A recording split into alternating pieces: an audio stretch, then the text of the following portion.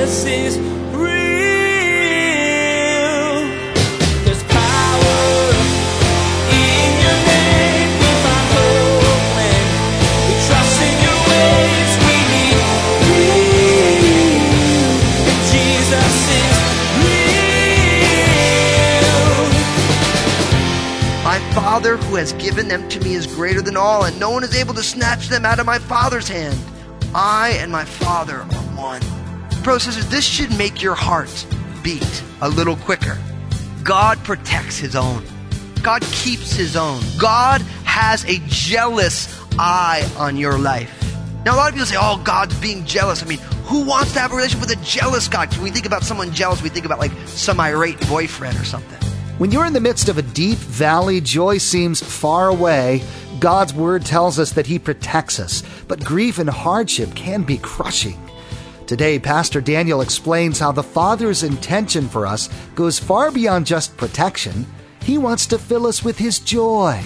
So even though we can count on life to take us through tough times, we can be comforted knowing joy will come. Now here's Pastor Daniel in the Gospel of John chapter 17, verse 6, with his continuing study entitled Sneak Peek.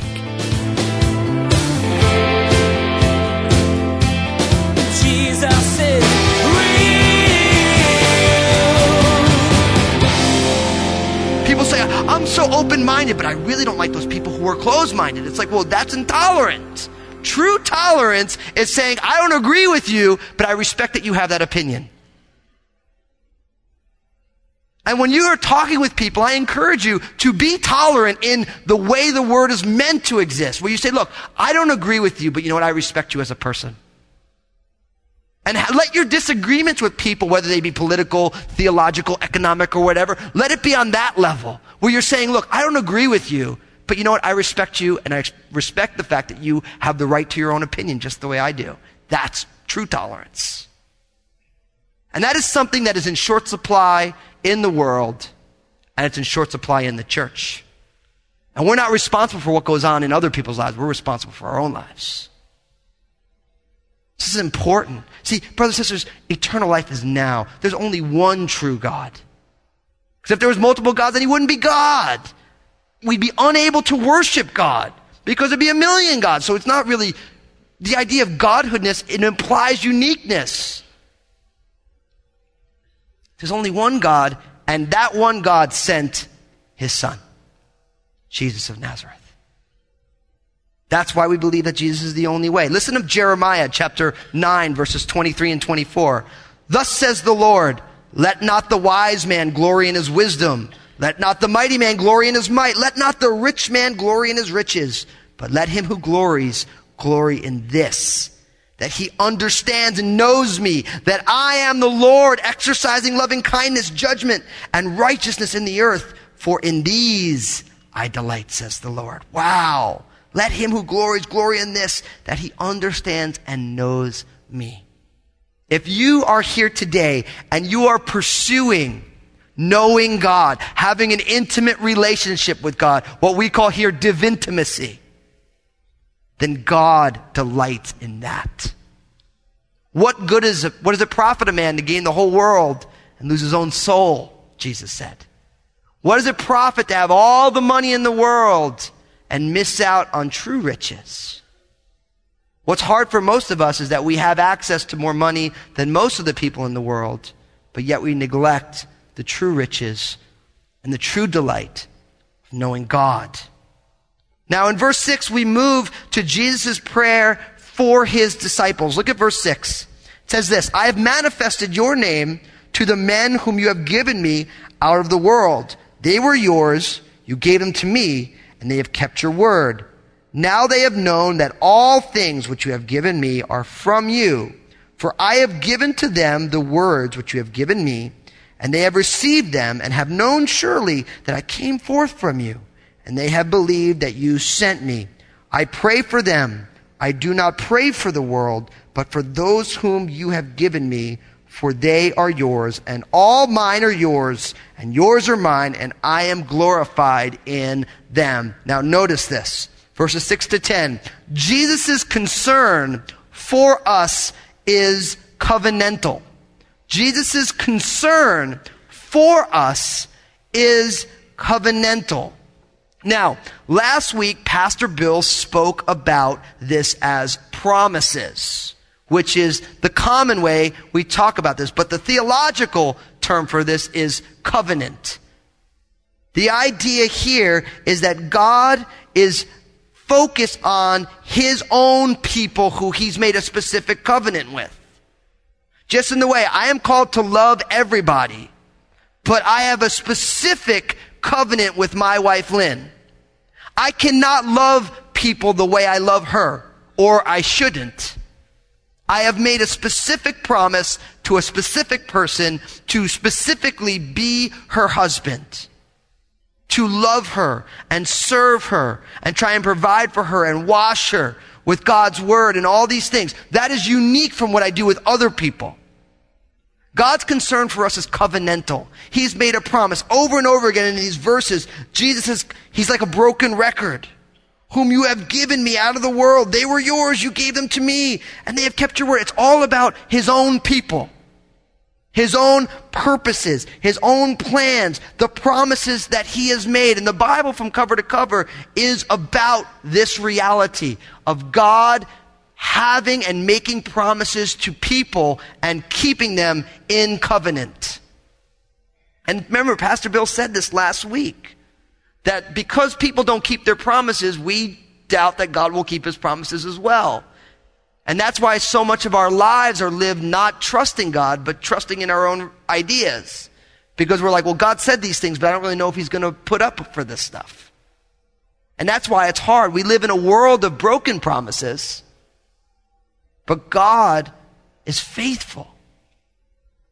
Listen to Jeremiah chapter 31, verses 31 to 34. It says, behold, the days are coming, says the Lord, when I will make a new covenant with the house of Israel and with the house of Judah, not according to the covenant that I made with their fathers in the day that I took them by the hand and led them out of the land of Egypt, my covenant which they broke, though I was a husband to them, says the Lord. But this is the covenant that I will make with the house of Israel after those days, says the Lord. I will put my law in their minds and write it on their hearts. And I will be their God, and they shall be my people. No more shall every man teach his neighbor and every man his brother, saying, know the Lord, for they shall all know me, from the least of them to the greatest of them, says the Lord. For I will forgive their iniquity, and their sin I will remember no more. This is speaking about the covenant that Jesus is going to inaugurate at the cross and through the resurrection. The covenant where God takes his Spirit and places his Spirit to dwell within all who would believe. This is what we call being born again. Where God takes his Spirit and says, look, I'm going to forgive you and I'm going to dwell within you. And the reality is that you don't need teachers. My job is to be a reminder. That's my job as a pastor. My job is to remind you of what you already know. If you're here today and you've put your faith and trust in Jesus Christ, you've had your sins forgiven, and you have complete access, equal access to the Father that I have, or any person has. This is one of the differences between what we know when we read the Bible and what the Catholic Church practices. The Catholic Church says you need to go through somebody to get to God. And the Bible teaches no, all you need is Jesus. Jesus is the flow through. And if you put your faith and trust in Jesus, we say, hey, pray for me. We pray for each other. But we all just pray to Jesus. My prayers don't get special weight. It's not like I got like the local call to God because I have an ordination certificate or something. We all bow our hearts and we talk to God in the name of Jesus. Equally. God loves us equally. He's put his faith in us because God's concern for us is covenantal. He's made a promise and he intends to keep that promise. Now, in verse 11, look at what we get. It says this, now I am no longer in the world, but these are in the world, and I come to you, Holy Father, keep them through your name, those whom you have given me, that they may be one as we are. While I was with them in the world, I kept them in your name. Those whom you gave me, I have kept, and none of them is lost except the son of perdition, that the scripture might be fulfilled. But now I come to you, and these things I speak in the world, that they may have my joy fulfilled in them. I have given them your word, and the world has hated them because they are not of this world, just as I am not of this world. I do not pray that you should take them out of the world, but that you should keep them from the evil one. They are not of the world, just as I am not of the world. You notice in verse 11, 12, and 15, Jesus is praying that God the Father may keep his disciples over and over and over again. Keep them through your name.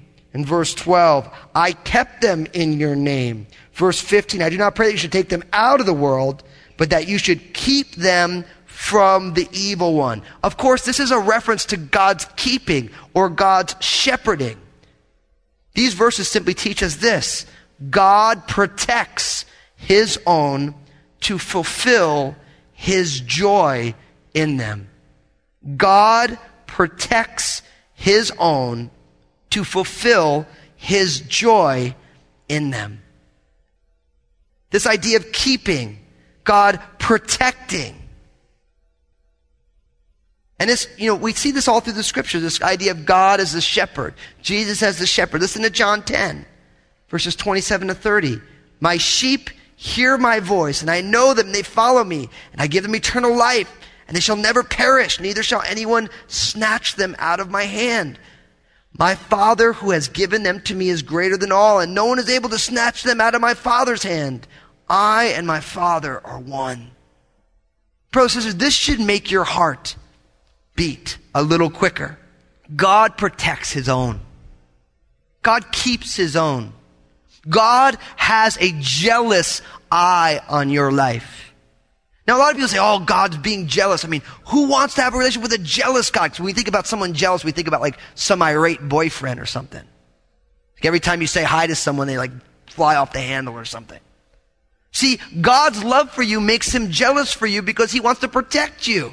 He cares about you. He cares about what you're involved in.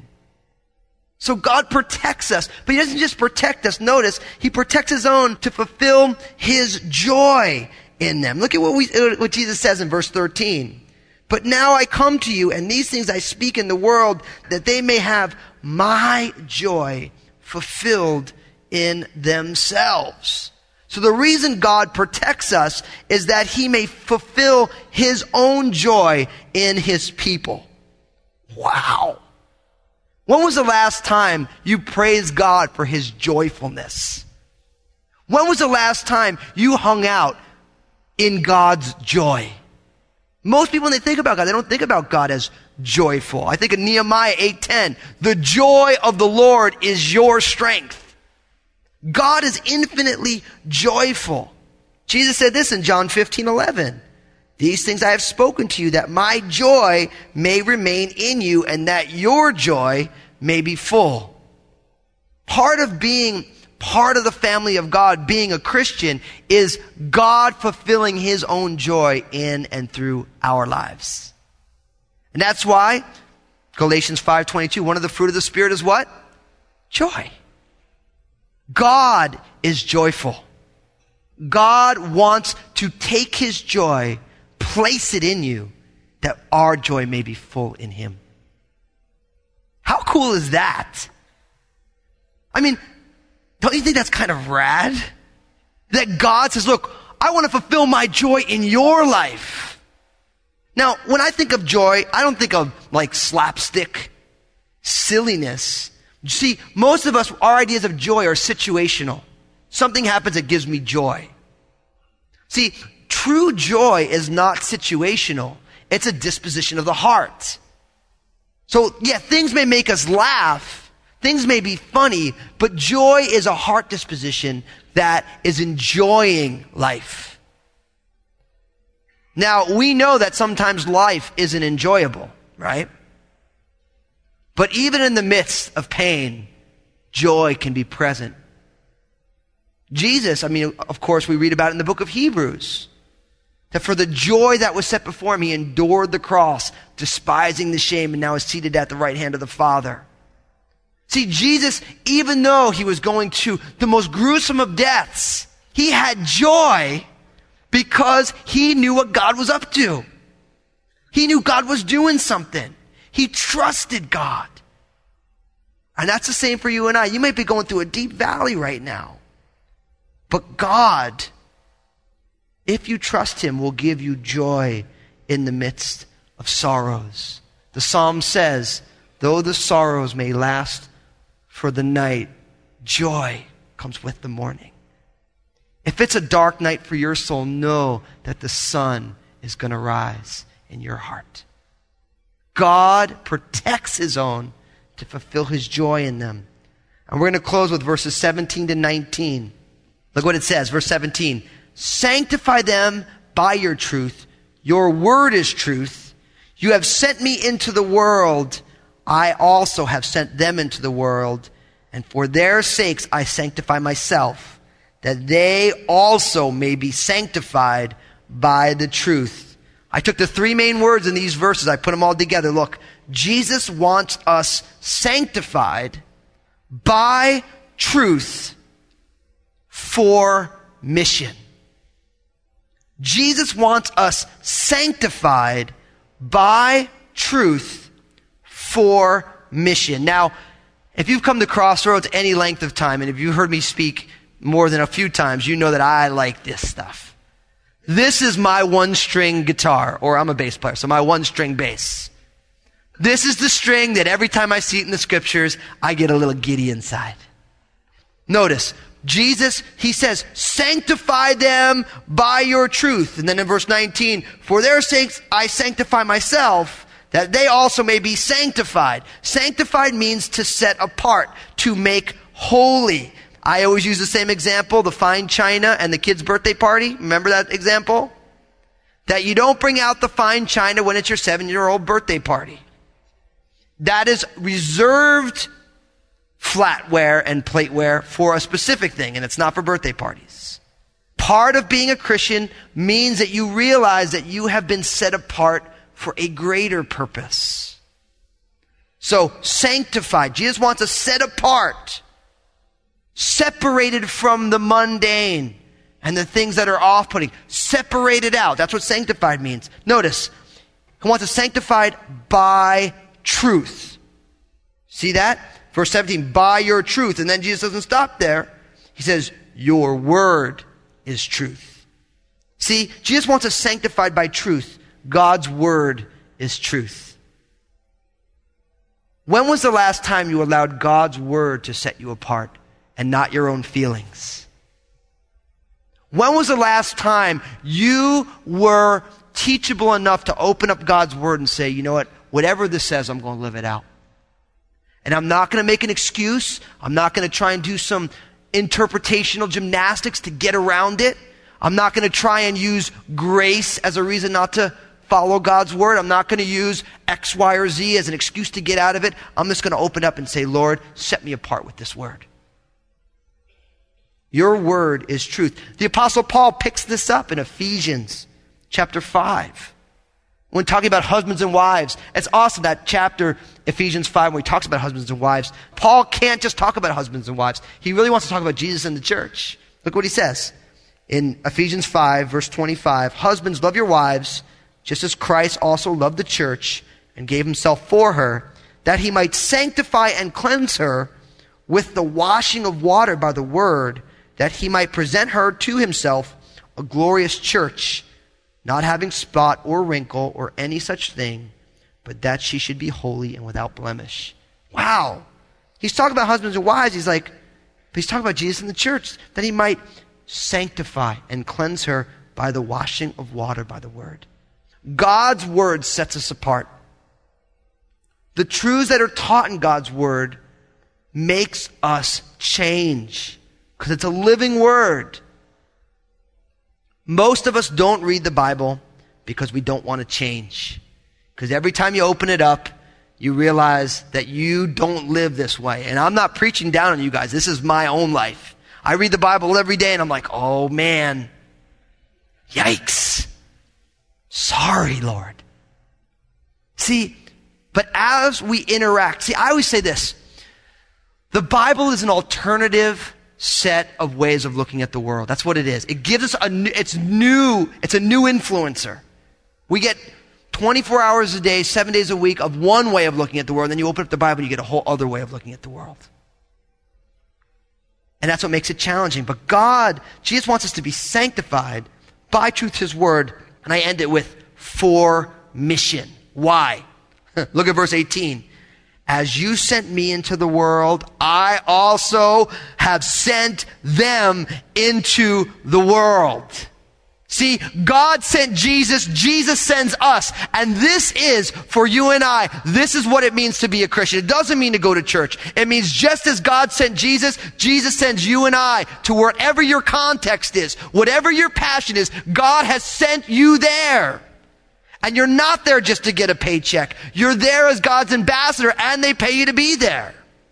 And you get to do a good job. And you do your job not for your boss or for your bonus. You do it for Jesus. And your company gets the benefit of that. This is mission. This is God's heart. God didn't just call us to be part of his church so we can sit around and sing worship songs. He called us to be part of his church so that we can come and sing worship songs, be reminded of what we know to be true, and then go out 24 hours a day, 7 days a week to do what God has called us to do. Just the way Jesus did, so we are in the world. This is mission. And our knowing, our divinity should be making room for mission in our lives. But you have to ask yourself, you can only have one master, right? So if your plans for your life, you've come up with them before and you're hoping God's going to put his rubber stamp on it, you're not on God's mission, you are on yours. And I had to learn this, and I'm still learning this. Lord, what's your purpose? What's your plans? I want to be about your mission, not my own. Lord, I want to find out, Lord, what are you doing? What do you want to do? And I'll get on board with that, not saying, Lord, this is what I'm doing. Will you bless this, please? God, Jesus, wants us to be sanctified by truth for mission. And for some of us, I believe that God right now is saying to you, you're not on my mission. And all God asks us to do when we realize that we're about our own thing and not God's thing is say, God, I'm sorry. Will you help reorient my life around your mission? I want to close with a scripture.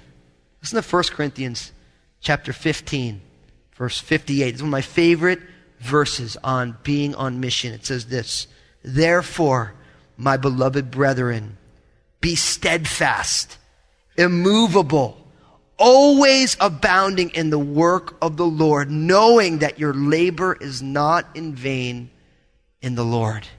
I love this. Be steadfast. Don't quit. Be immovable. Hunker down. Always abounding in the work of the Lord. That's mission right there.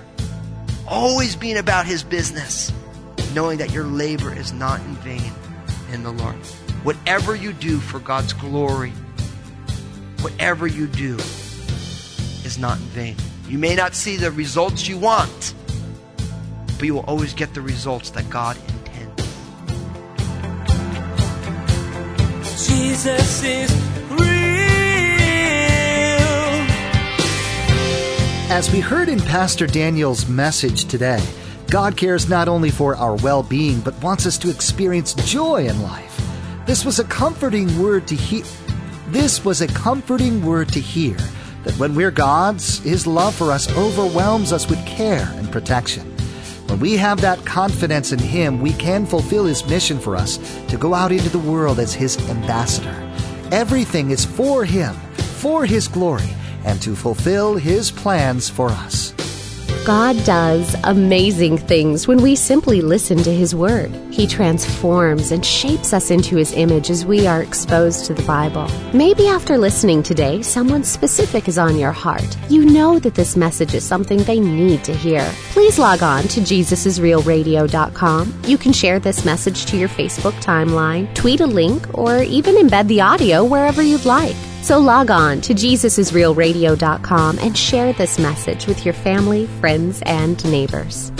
Join Pastor Daniel in the next edition of Jesus is Real Radio, when we'll begin a new study as we look to God's Word for his instructions on how to live. We hope you have been inspired by this idea of divine intimacy, deepening your understanding of the Father and growing in love and obedience.